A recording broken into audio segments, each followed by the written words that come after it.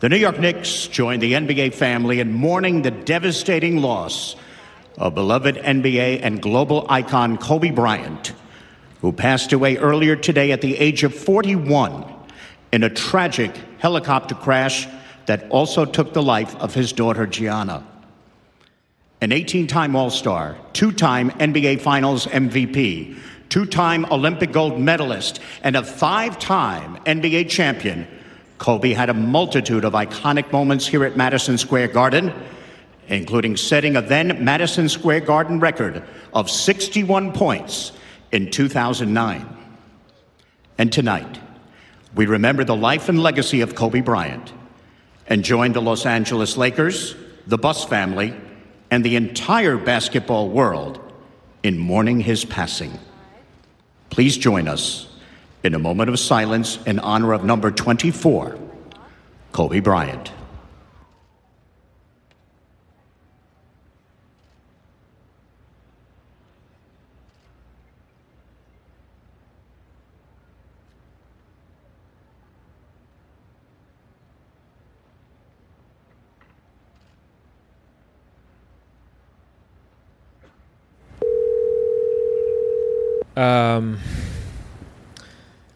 How are you? I've been better. Mm-hmm. I've been, a lot more normal. Yeah. I don't feel that normal. Yeah. And pretty sad. And yeah. We Ben and I thought we should record a podcast today to just, hash out, talk about the death of Kobe Bryant, who died on Sunday in a helicopter crash in Calabasas, California. There were 8 other people in the crash who perished, including Kobe's 13-year-old daughter, Gianna. And they were flying from Orange County, where they live, up to Thousand Oaks to Kobe Bryant's Mamba Academy, which is, I guess, like a center where he coaches his daughter and other teams play basketball. Ben, I have nothing prepared here, or this is just kind of free form, freelance, but just initial thoughts, reactions. Where were you when you found out, and all that stuff? And what's going through your head? I mean, I feel like I almost feel like silly doing this and recording it. We have a podcast technically, we don't have to release this, FYI.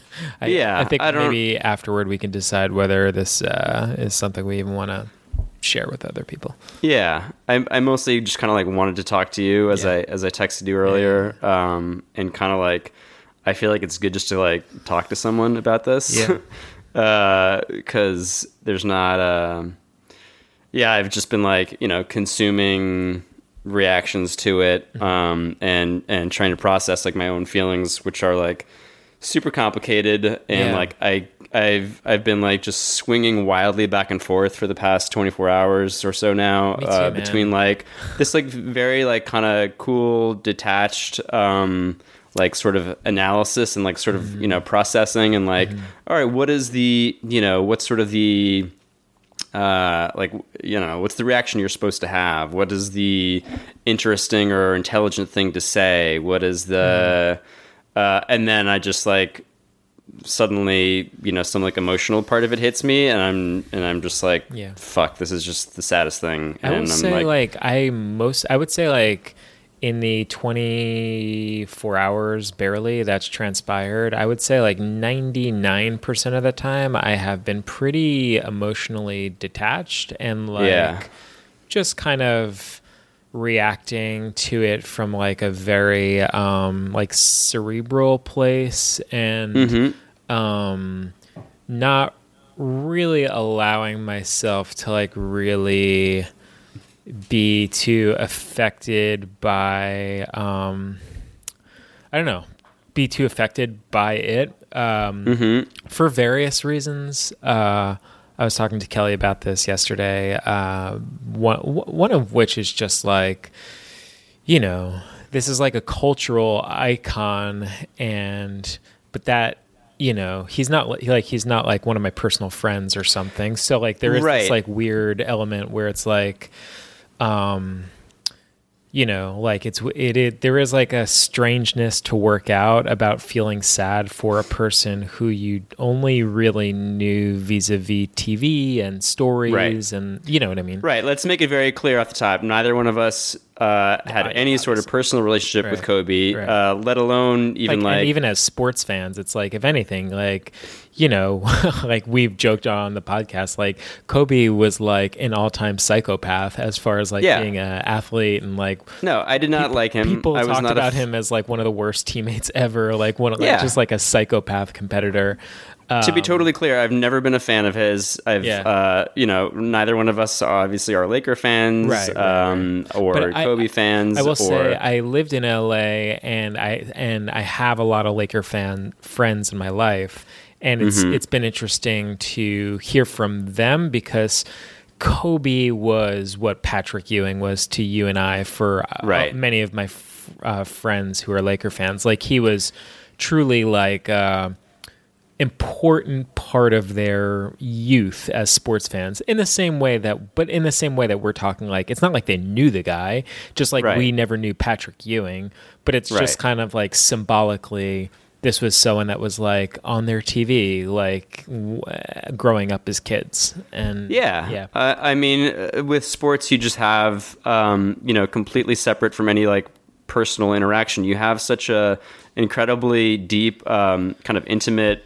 like not, in person, kind of relationship, but such a personal relationship with something that you watch on TV, because of the way sports work and the way we consume them and internalize them and process them. It's all extremely emotional, whether you're a kid or even like an adult. You develop these bonds and these attachments to these people that you'll never meet in your entire life. In a way unlike any other thing that you consume in life.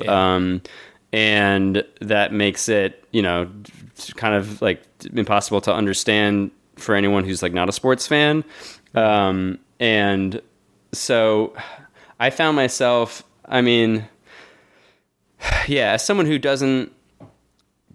never really cared about Kobe Bryant as a player, I found myself extremely sad just at the loss of something that like was such a like undeniably big part of a thing I love, which is basketball in the NBA. Like that, like it was such a like a sort of bigger, more significant, almost symbolic thing than just like a guy dying, because like I said, and that's why I almost feel silly like even like talking about this, because it's like there are a million other people that should be, whose opinions and thoughts and stuff are obviously so much more valuable and relevant and meaningful than ours, is just like two idiots who, really didn't give a shit about the Lakers. And if anything, obviously rooted very hard against them in many cases. But my point is that it felt like I got, I don't know if you, all right, so we need to talk about, oh boy, I'm like rambling now, but we should talk about how we first learned of the news, but we should also talk about, you were at MSG last night. Yes. Yeah. And I don't know if you've gotten a chance, but I didn't watch live last night. I was sort of mercifully like kind of occupied with other real life things. So I wasn't able to, or, kind of like I didn't, whatever. I didn't consume any basketball last night, but I watched the broadcast on League Pass, the rebroadcast of the MSG broadcast with Mike Breen and his call. Yeah. And I found myself like really unexpectedly emotional watching the opening, because it was MSG and it was Mike Breen and Walt Frazier, and those were things that like are in my heart, and like that I feel like are part of me. And then like sort of watching the blue and gold on the ceiling of MSG, and then Mike Breen with like just the if you haven't heard it, you should go back and listen to it. I won't spoil it, but his opening of the broadcast was just like really incredible, and that was like kind of when it hit home for me, where it was like, oh, like it wasn't like a guy that died, it was like a sport that I love and that is like so deeply a part of me that is like now forever different and changed. And it was pretty wild. I mean, Madison Square Garden last night. Like, explain. So I assume, were you planning on going to the game before the news broke? Yeah. So, oh wow. So you don't even. Yeah. So, for Christmas, Kelly got us tickets to this game. Oh shit! This was the Christmas present that she got you. Yeah. Jesus. Yeah. So for Christmas, she got us 2 tickets to the Knicks Nets game because it's so fun to see basketball and to go to Madison Square Garden. And because you have a fucking awesome girlfriend who wants to give you things that will make you happy. Right. And then it just so happened to be the day that Kobe Bryant died. Unbelievable. So she came with you? Yeah. And I will say, like, I've been to Madison Square Garden for Knicks games a few times now, and last night was easily, I mean, it's not even comparable, but like it was the most eerie atmosphere I've ever been at in terms of a professional game, sporting event. Like, it felt like a funeral. It felt like a funeral for sure.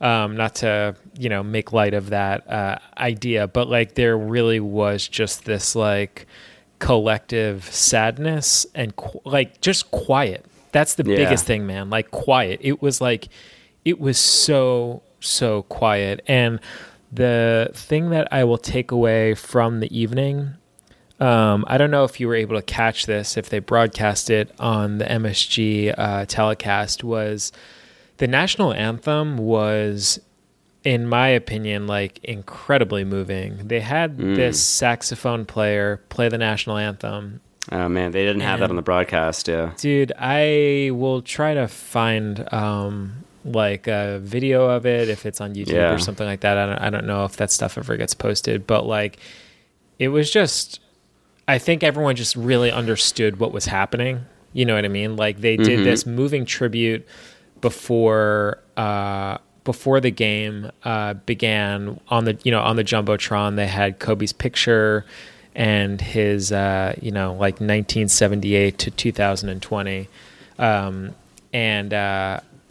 just his picture on the Jumbotron, and they had this like the public address announcer said this like thing beforehand about Kobe and what he meant to the league and stuff like that. And there was a moment of silence, and they did 24 seconds on the shot clock, just ticking down. This is before the game even started. Oh, right. I did see that on the broadcast. Yeah, and it was just the moment of silence for 24 seconds. Dude, it was just like it was just like the gravity in the building was like really intense, like really intense. I think like everyone really understood. I'm talking about, Matt, like we got a beer and I said to the guy, I was like, hey man, thanks. Like how's your day going? And without even understanding what I was asking, just trying to be like a friendly patron at the beer stand. And the guy just like looked at me. He's like,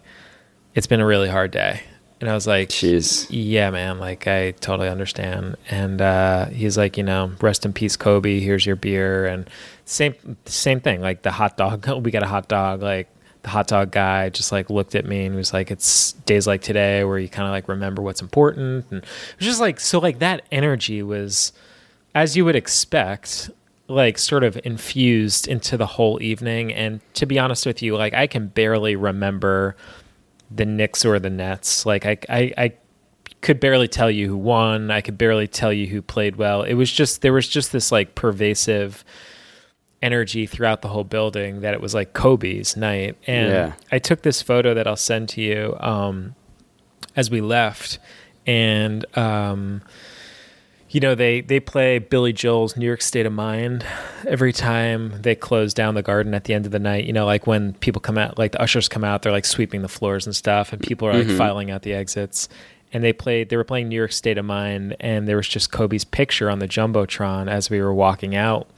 And it was just like, holy shit, man, this is like very, very sad and like surreal. I guess that's the main thing. It's like, how is this happening? Like how is the NBA still happening right now? You know, like how are we playing games? This just feels like we need, for someone like Kobe Bryant to die, we're going to need a lot of time to process that. And it felt like just, what are we doing playing basketball? Like, you know, it's like almost one of those things where like, couldn't he have died during the summer when we could like take a couple months to like process this or so, you know what I mean? Like, it's like, I know. It's not fair for him it's just like too much for your brain to process like other shit as it relates to the NBA while this like icon died, you know? And, yeah, I know. It's such a sort of stupid, small, like trivial technical thing, but I as I watched the rebroadcast on NBA.com, I was like really struck by the little like in memoriam kind of montage that they ran on the Jumbotron with like the number 8s around the top of the the scoreboard and everything, and I was kind of like, wow, like how did they, like, it was like really well done and really moving, obviously. And I was like, wow, how did they like put that together so quickly? Yeah. in a weird fight, like what a stupid thing to think about. Now, but I was like, now, as an editor, you're like, wow, that must have like, they must have I was been like, they really had like working hard.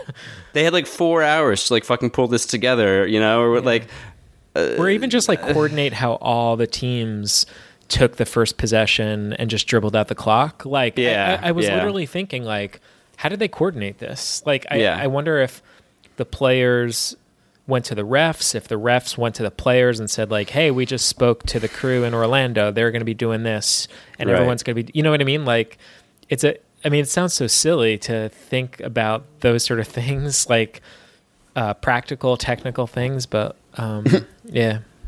Yeah, I don't know. Right. I mean, that's the word that keeps coming up again and again. Like everyone says it, but it's just so unreal. It's such a nightmare. It's such a like, so how did you first find out about the news? Well, funnily enough, I was editing the podcast. I was editing this like awesome, great, like ridiculous podcast that we were really all prepared to drop today about the trade deadline and all these fake trades, which is so silly. Yeah, and we were really excited about.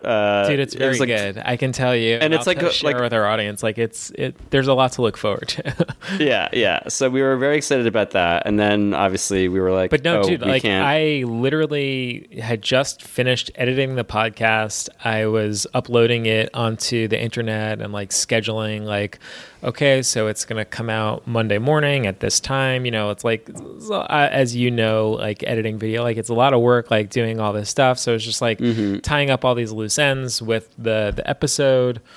And then our friend Lucas, who we're on a text thread with, was like, did you guys hear the news? And I was like, oh, crap, you know, here we go. Like, I just fucking finished editing the trade deadline podcast. Now I'm going to log into Twitter and find out there was some massive trade, and it's going and like our podcast is going to go to shit. Let's see who it is. Like, let's see where they traded Kevin Love or whoever it is. Like, and I log into Twitter, and the first thing I saw was something I think like from Kill a Cow or like one of like the irreverent kind of funny NBA accounts that I follow, and it made some mention of Kobe Bryant, and then I scrolled down and I saw another thing about Kobe Bryant, and then I saw another thing about Kobe Bryant in a helicopter, Kobe Bryant dead in a helicopter, and I was like, wait, what? No, that's not real. Like, that can't be real. And then I clicked the TMZ link and the website had crashed. And that's when I knew it was probably real. Like, if there was so much traffic on TMZ about Kobe Bryant being dead, then there's a probably good chance that they're right, they're onto something. And then, as I just kept scrolling through, it was like more and more sources, the AP, New York Times, all the credible news agencies were basically confirming what everyone had been like speculating. And right. Yeah. How'd you find out? I was, from the same text thread that we're on. So I was enjoying my Sunday at this amazing place in Pennsylvania, like about 45, 50 minutes outside of Philadelphia. There's this place called Longwood Gardens in Pennsylvania, which is like this massive, sprawling kind of park, garden, conservatory type place that the DuPont family used like their billions of dollars to set up, like, I don't know, years ago, just with Kate and Teo. Wow. And it was a really beautiful day, and we were just like hanging out, walking around. Oh, wow. And it was like so nice. And then at one point I went to the bathroom to take a shit, and the bathrooms are like inside this building where I guess the walls are pretty thick. So once I got to the bathroom, I realized that I had no cell reception, which is like pretty rare actually these days, where I just lose all connectivity. Right. But I was sitting on the toilet and scrolling through, because I like to just have something to read as I do my business, which is probably way too much information. But because I didn't have any internet, I was just going through Twitter, but it was all the like old tweets that were still like kind of like loaded in my app, Gotcha. since like the last time I opened it or whatever. Yeah.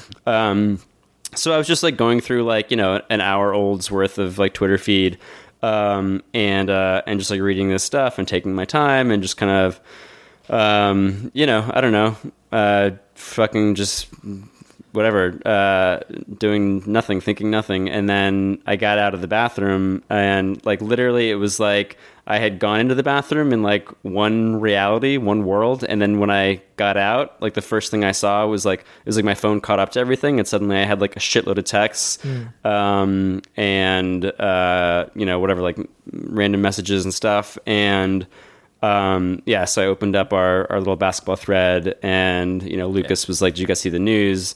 And then I think it was either he or you that dropped in the Woj tweet. About the and dollar, the second I read that, I was just like, "Oh, it's the parody Woj account." Like that was my initial reaction. I was just like, "Oh, this is because there's like that one like fake Woj that always just has like trolly fake news on it." So my immediate assumption was just like, oh, well, that's just like a joke. That's a stupid prank. And then I like clicked on it, and I was like, oh no, that's Woj's actual account. And then immediately I just kind of like shut off my phone, and I like went back to rejoin my wife and almost 3-year-old son.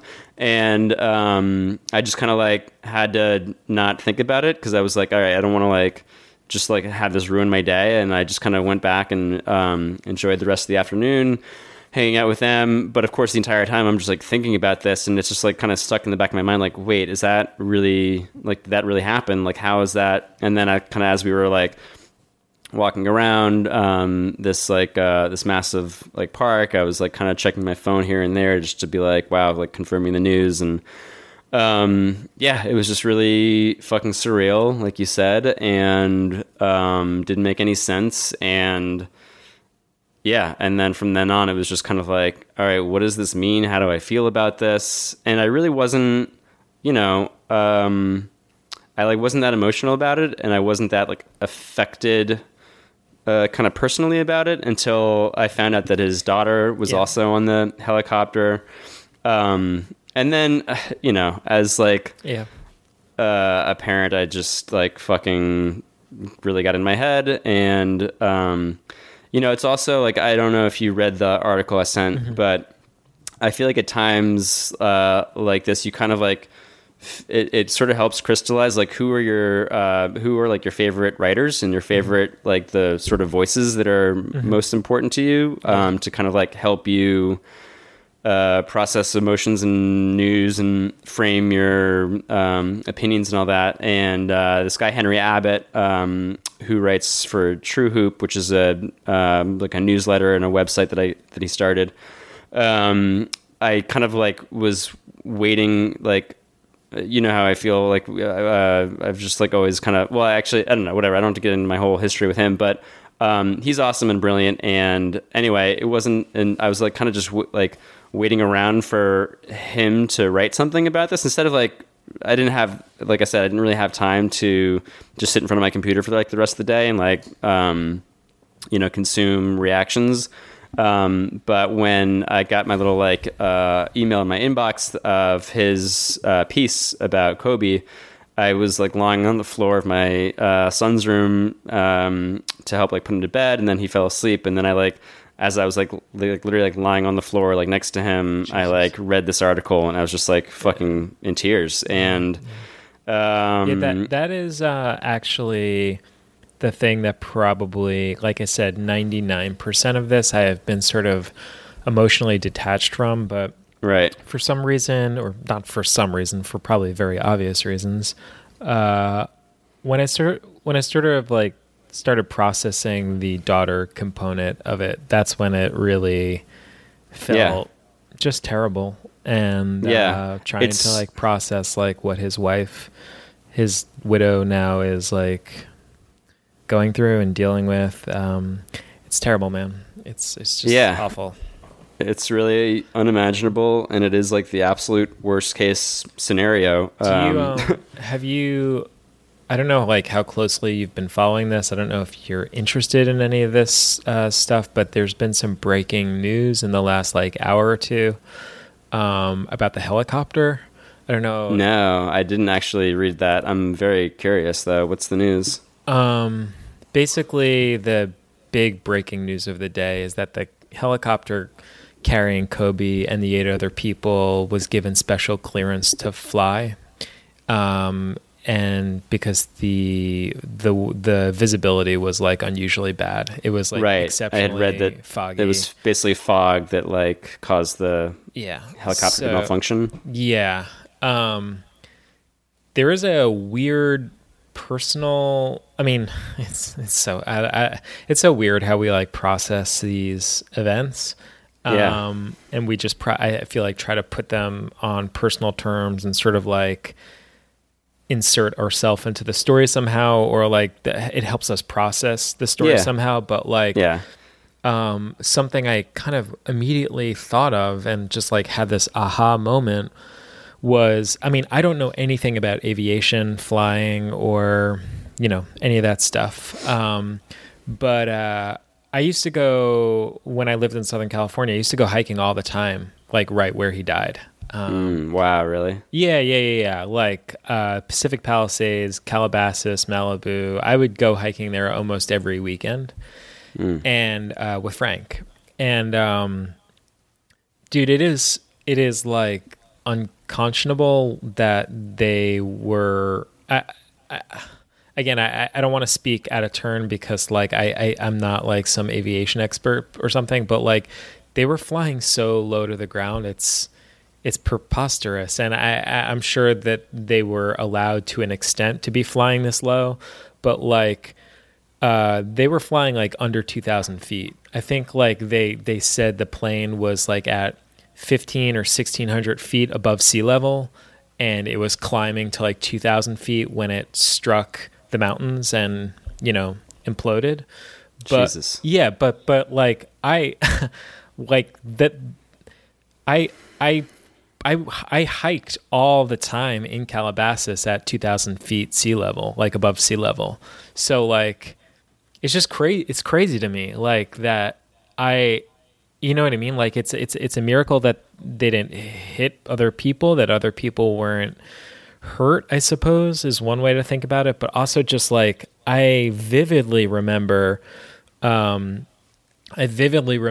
hiking in this place called Sandstone Peak out in the Palisades, and like I remember, this sounds so weird, but like I was out there once on a Saturday and it was exceptionally foggy. Like I'm saying like, when you're hiking out in Southern California, like you're basically out there with your camera and some water, and you're just like taking photos of these like absolutely gorgeous like rock sculptures and just like these incredible just boulders and stuff. And I remember I've been looking through the photos on this hard drive that I have of that hike, and it was like I remember this day being such a bummer because I didn't realize down on the Palisades when I left that it was going to be so foggy, and that like literally I wasn't going to be able to take any photos because you can't see anything. You couldn't even see like 20, 30 feet in front of you. Like I'm talking like that level of fog.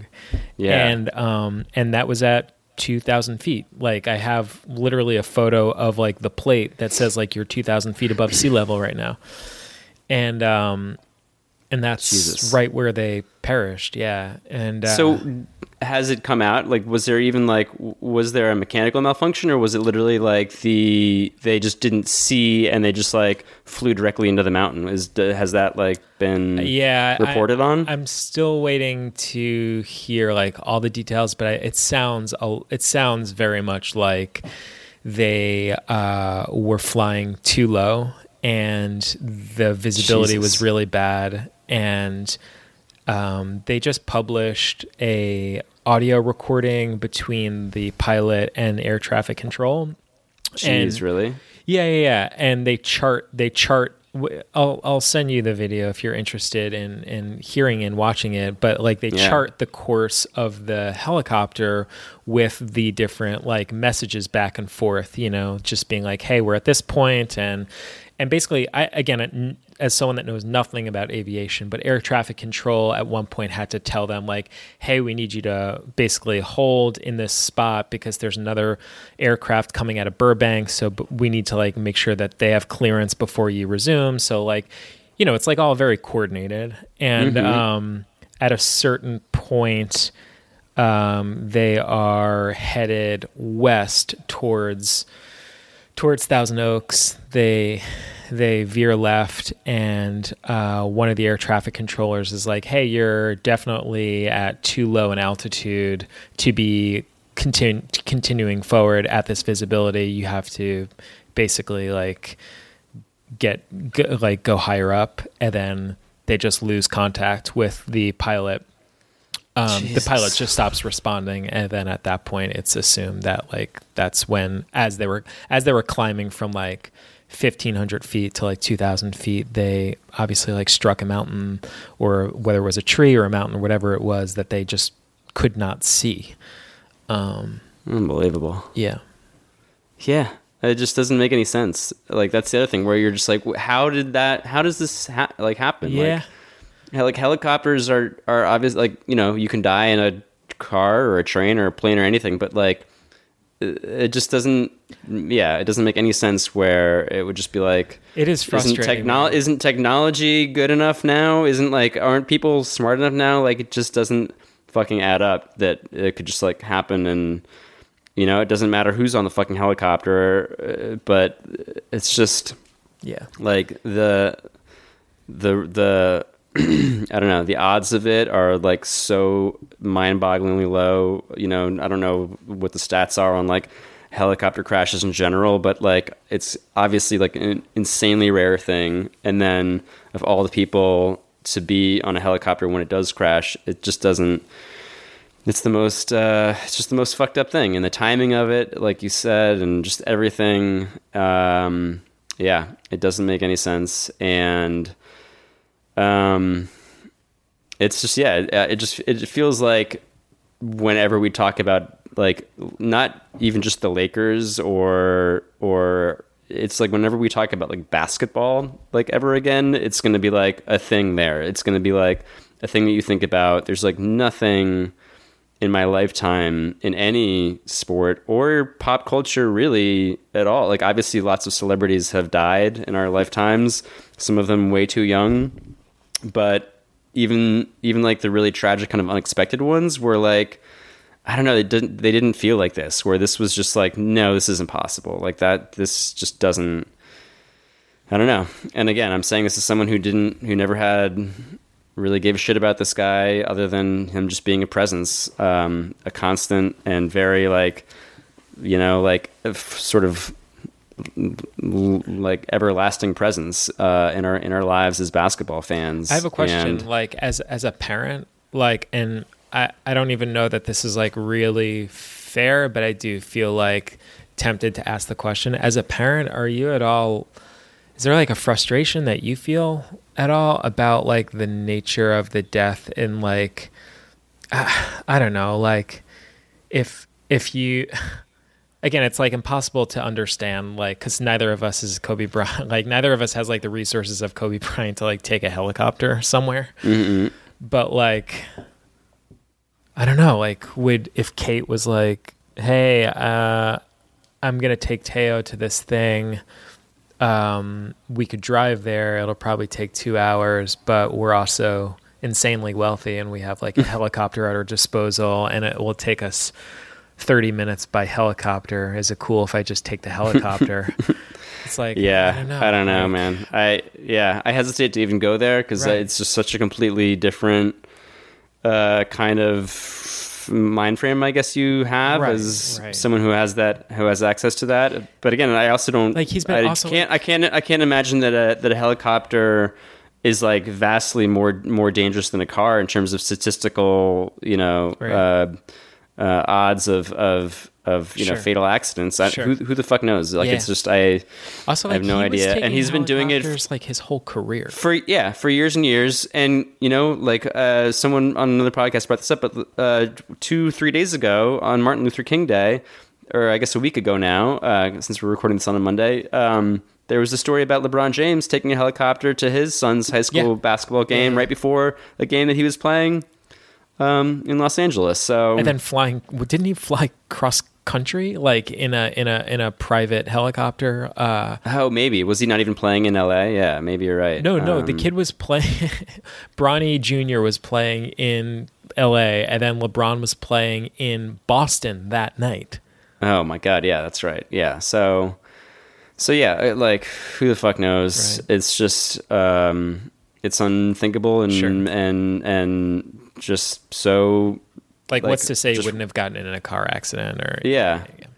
I don't know, but I mean, yeah. Needless to say, I think one of the things everyone should read that Henry Abbott article. Maybe we could like link to it in the Sure. in the podcast notes. But God, one of the things it brought up. It actually linked to another article, which I wish I could remember. Actually, So hang on one Henry second. Abbott's article is called "This Is Why Mothers Don't Sleep," and it's Yeah. on truehoop.com. And then Henry also references this essay he read by Claudia Day. By Claudia Day in the Paris Review, and that's called fantastic. Mothers as Makers of Death, which I haven't read all of, but he excerpts it in his article. And it's basically just like, I think that the gist is as a parent, you basically just become completely consumed with the thought of death at all times. And you've expressed this a lot to me over the last few years. I remember and a couple. Even like a couple episodes ago, I sort of joked about it and just fucking threw it out there in an offhand, sort of comment about going to the beach with my son. And it's not something that I would obviously like dwell on at length on a podcast about fucking basketball, but I can say as a parent that is accurate. That like, no, you talk about just, that. I feel like you like, and it's FYI, not just you. All of my friends with young kids talk about like their job is basically trying to prevent their kid from dying. You're right, and with that as your job. The way that you do that job successfully, knock on wood, is by constantly thinking about it and just being like constantly as worrying. morbid as possible at all times. Right. And like every time I'm like driving a car, I like see the car accident happen as I cross every intersection that I ever cross in my life. It's crazy. I saw a car accident the other day on the BQE, and it's wild to see it. I saw it happen before it happened. Do you know what I mean? Wow, and thankfully, I should say, like, it wasn't bad. Like, it was more than a fender bender, but like, thankfully, no one appeared to get hurt. But it was one of those things where like someone in the left lane didn't realize that they were in two lanes that were becoming an exit, so they were trying to move over and just blindsided someone, and they clipped the back of someone's car, and it really wasn't that bad. But they were one car in front of me. You know what I mean? Like I was like directly behind them, and Damn. And just seeing the whole, I saw it as soon as it happened. I was like, wow, that person doesn't see that there's an other person in that lane, and this person is trying to get off this exit and stay on the BQE, and they're about to hit that person in the back of their car, and it like happened. And yeah, it's just like one of those like slow motion things where, I mean, again, it sounds silly, but like I don't have kids. It was just Frank with me in the car, and it was just like, I was like, okay, so like now we're going to break. We're going to make sure everyone around us is safe, and we're going to try to get the fuck away from this incident as quickly as possible and just like get to where we're going in one piece. Yeah, just go in full on preservation mode. Yeah. It's just like a biological thing that like, you know, kicks in at that point. So it's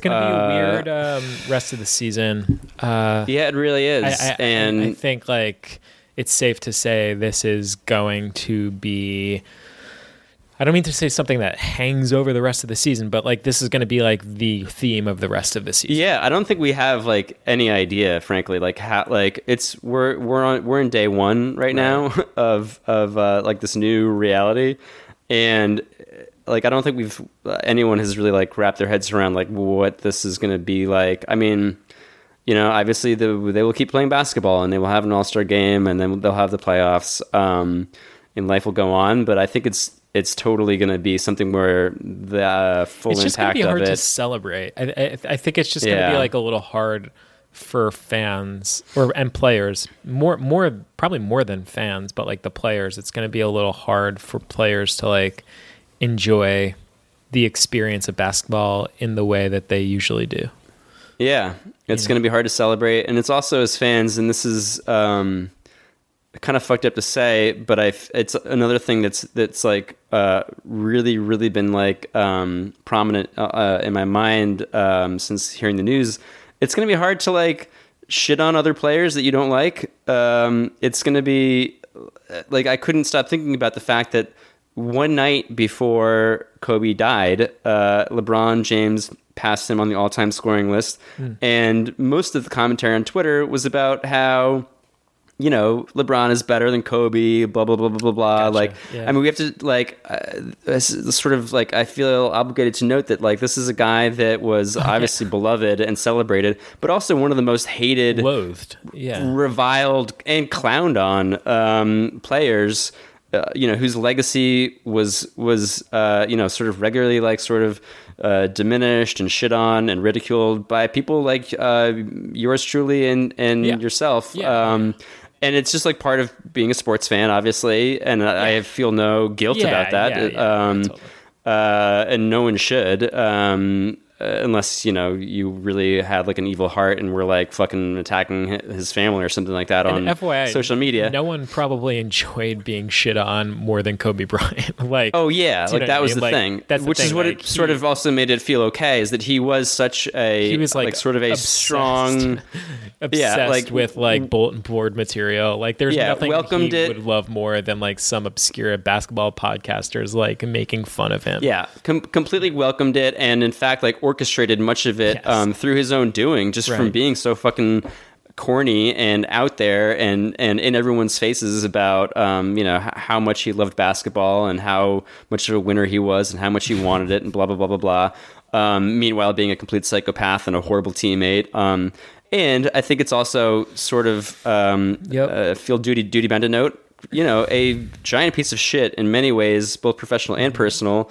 Including the rape case. In 2003, Kobe was accused of sexual assault by a 19-year-old hotel employee, and they, you know, charges were dropped after the plaintiff basically refused to testify, and they settled out of court.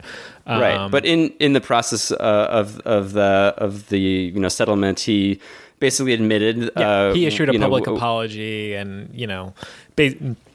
It's largely considered that, like, you know, it was harmful to his public reputation, like yada yada yada, and it was definitely like a awful moment in his life, and it's part of his legacy. And like, you know, we love to talk about Kobe Bryant, the 5-time NBA champion, the 2008 NBA Most Valuable Player, 18-time All-Star. But like the reality is, this is also someone who, off the court, was involved in a very high-profile sexual assault case, and it's important to like talk about that. And there was like a woman that was harmed forever. And yeah, so yeah, it just comes with the whole Kobe legacy and conversation.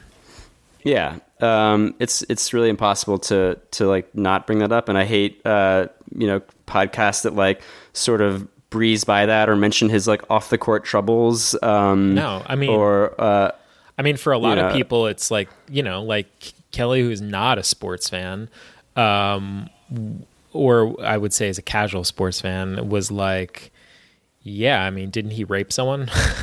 Yeah. And I was like, the answer is almost certainly yes. Probably, I mean, there's probably there's if he didn't rape her, he definitely admitted some level of guilt in terms of settling and issuing the apology. Like he did something pretty terrible. We know that much. And I urge everyone to read. There's a Daily Beast article from 2016, I believe, called "Kobe Bryant's Disturbing Rape Case: The DNA Evidence, the Accuser's Story, and the Half Confession," that actually like goes through the court documents and all of the statements that were made both by the accuser and by Bryant. And it's like it's pretty clear what happened. Yeah. And again, like that's not his the totality of his legacy. Yeah. And it feels in some ways kind of, I don't know, callous or shitty to bring it up the day after he dies. But no. Like it's something that like I thought of every time I thought of him after he retired and after it happened. Yeah. But I also have to like, bring up the fact that the sort of irony, I guess, I don't know if it's irony or what it is, or like sort of weird karmic justice that after, so he this incident happened in 2004 or 3, I guess. The summer of 2003, while Bryant was married, but before he had any children with his wife, Vanessa. And then he went on to have 4 daughters. And by basically all accounts, he was a incredibly devoted and present father. And, obviously there, the sort of all the images of him, raising his daughters and being present, at Gianna's, as Gianna became a sort of budding basketball player herself, and just his commitment to his family. Like I have to imagine that, like a guy can be a piece of shit who rapes a woman and then kind of grows up, and through the process of just natural maturation and then fatherhood, like does change, and becomes a better person and a more, I don't know, sort of thoughtful and empathetic person. So I don't know. I sort of feel like it's not like that. Yeah, balances anything out or like fucking erases what happened. I also feel earlier like in his life, but this podcast episode also isn't about even celebrating or shitting on Kobe Bryant, the man. It's mostly just kind of like reflecting on like the loss of a icon in the sport that we really love and care about, and it's like a weird thing to try to navigate such a sudden thing happening, Right. Yeah, exactly. That's what I'm doing poorly here, is just trying to like fucking process all this. And I think one of the things that I summed up my rambling thoughts here much more succinctly was a tweet that I saw last night from Kath Barbadoro, sorry, on Twitter. I don't know if you follow her, but she wrote this quote: "I think it's okay to be sad when a very talented person who entertained you but was probably a bad person dies in a horrific way. I give you permission. You're welcome." And then she also wrote, "You also don't have to prove he was actually good in order to be allowed to be sad." So that kind of sums up much more succinctly what I was trying to muddle through there. So yeah, complicated guy, fucking hell of a player, and clearly like just no matter how you felt about him, just like part of basketball, and like seemed like he would be part of basketball for the rest of the foreseeable future. And he would be there for us to talk about and debate and make fun shit of. on and make fun of. He had his like weird, crappy show on ESPN Plus that no one watched because no one subscribes to that. But he also had, this academy Kobe was that, like crunching like the subscription numbers. Like he was, of he course, was so obsessed with that. But yeah, he also had this academy that clearly, sort of helped a lot of children. I didn't realize he had a children's podcast. Did you know about this? Yeah. It's called The Punies, Yes. which, it does seem like he really, sort of in his post-retirement years, he was, kind of really focusing on, children's content, which is... Yeah. Interesting to me, and he seemed like psychotically into being a dad, like as you would hope any parent would be, and that's great, right? And it's a loss, and I'm sorry for his wife and kids, because it sounds like they lost a very devoted dad who also sounded, from the little we know, very imperfect, with a lot of flaws, who probably did some terrible things. And, but,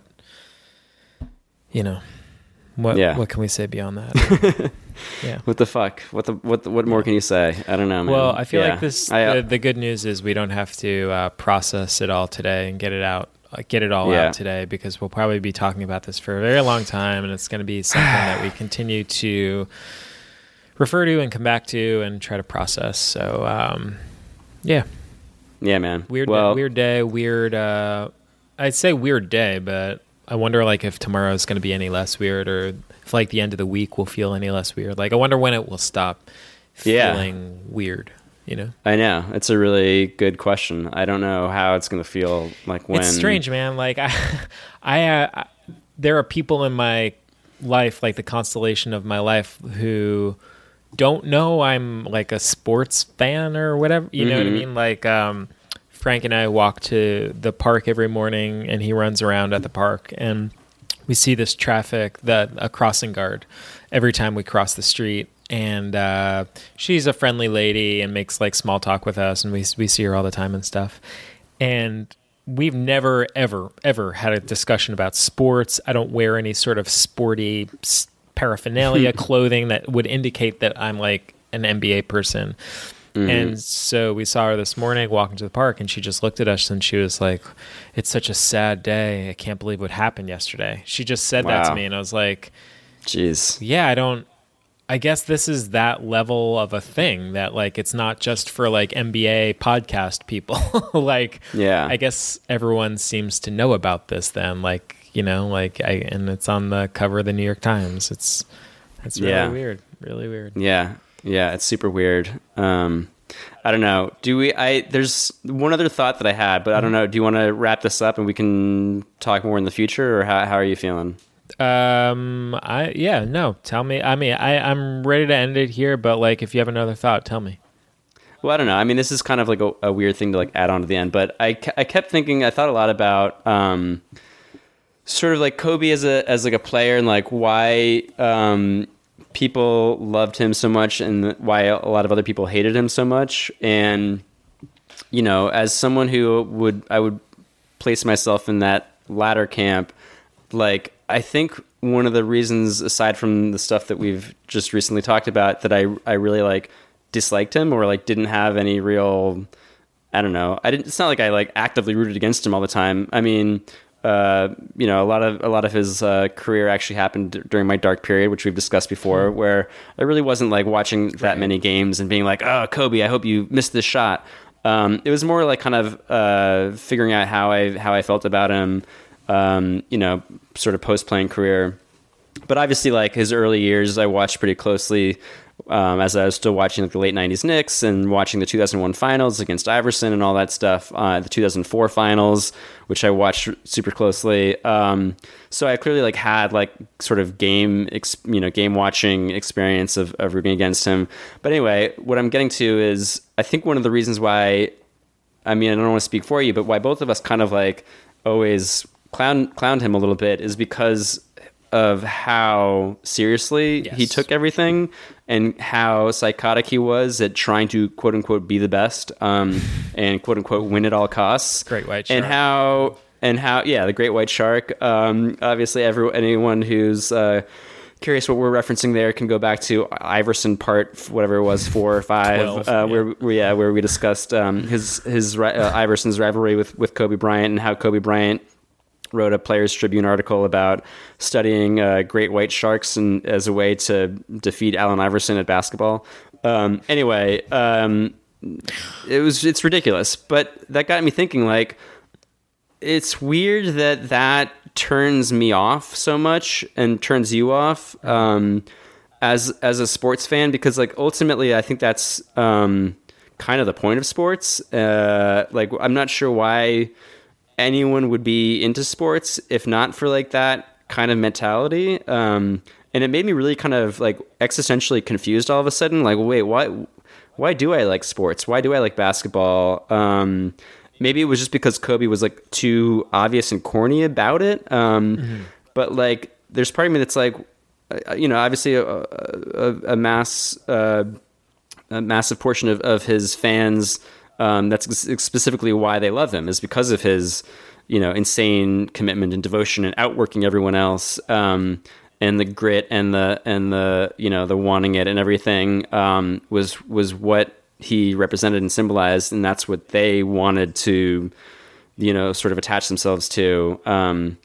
But I don't know. It just made me like, how do you feel about like what that legacy is, and like sort of, is that like, should we not like any sports then? Because if that's like, you know what I mean? Like, is Kobe Bryant just the actual like I'm better than you mentality just crystallized to like the final degree? I think and that like if like I think it's totally plausible that Michael Jordan also studied great white sharks. But like we just never found out about it. Right. And he wasn't bragging about it. He didn't write an article about it. And maybe it's also just like a sign of the times too, that like nowadays in 2020 or whatever, like when you do something, you like do a post about it or something. Right. But like, you know what I mean? Like there are actors like Daniel Day-Lewis or something where like there's like lore about them, like, oh, on set, like he's, if he's playing Abraham Lincoln, like you can only talk to him and refer to him as Mr. Lincoln or like Mr. President or something, which is like the insane lengths these guys go to, like, which is like no achieve. less like bizarre and stupid and weird. But like the thing is, we don't have like, it's not like Daniel Day-Lewis was like making a film about that, you know what I mean?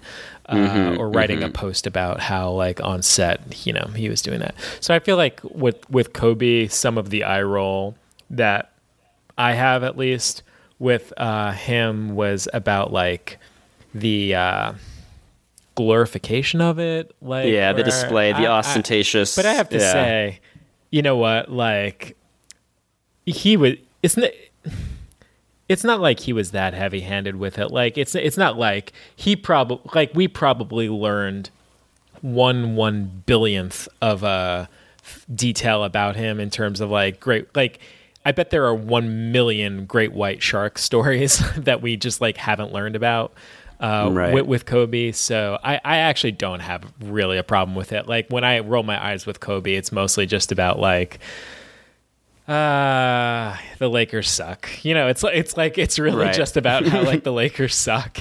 And if he was a Knick, like I would have like totally loved him. So that's all that really is for me. I don't know. Interesting. Yeah. I don't know. Like I said, very conflicted feelings, and I don't know. I think it's also something about like his representation of like the work ethic that I think as I get older like turns me off. Like I think his like the way he inspired people to be like, all right, if you're not like getting up at 5 a.m. and just slavishly devoting yourself to the greatest passion in the entire world, you're like worth less as a human being, which I really that turned you really off, fucking despise. But again, like that is sort of what sports are. Like if you're not doing that, like why are you doing it at all? And I don't know. It's something that I feel like I'm going to be like thinking about and grappling with a lot more as I get older, especially if my child gets into sports and like kind of how, how he deals with that and how, do we champion obsessive qualities? Like, should we champion right like, and at the expense of others too, like the competitive nature, where again as like growth in other ways. Like if Teo was like, "Hey, Dad, I really love being a painter and I'm going to become obsessed and I'm going to become so obsessed with being a painter and studying painting that I'm going to completely neglect these other areas of my life, whether it's like having a social life or dating or playing sports or exploring other interests or doing my homework or like, you know what I mean? Or like, I don't know, fill in the blank, like, is that something we should celebrate? I don't know. Yeah. It's probably is that something I'm I want to champion? Like, you have to, because like obviously for a lot of people, like they don't have something like that they're, obviously that they're not as talented at, but also they don't want to work as hard at because they want to just have a normal, pleasant day and like, like, I don't know, just hang out. Like I don't think there's anything wrong with that.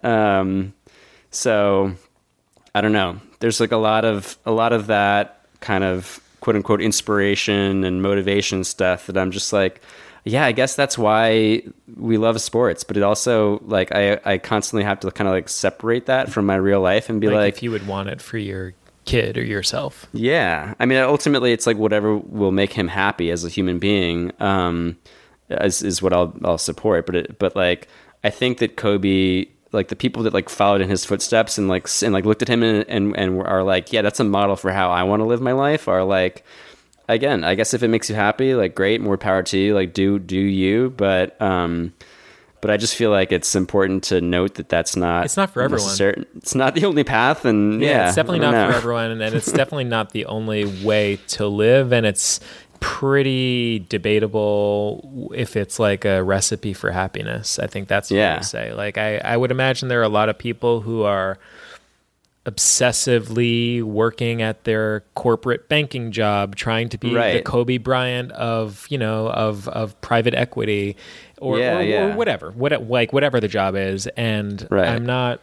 I don't know. I wonder if you gave them like a truth test, whether they would tell you they're actually happy.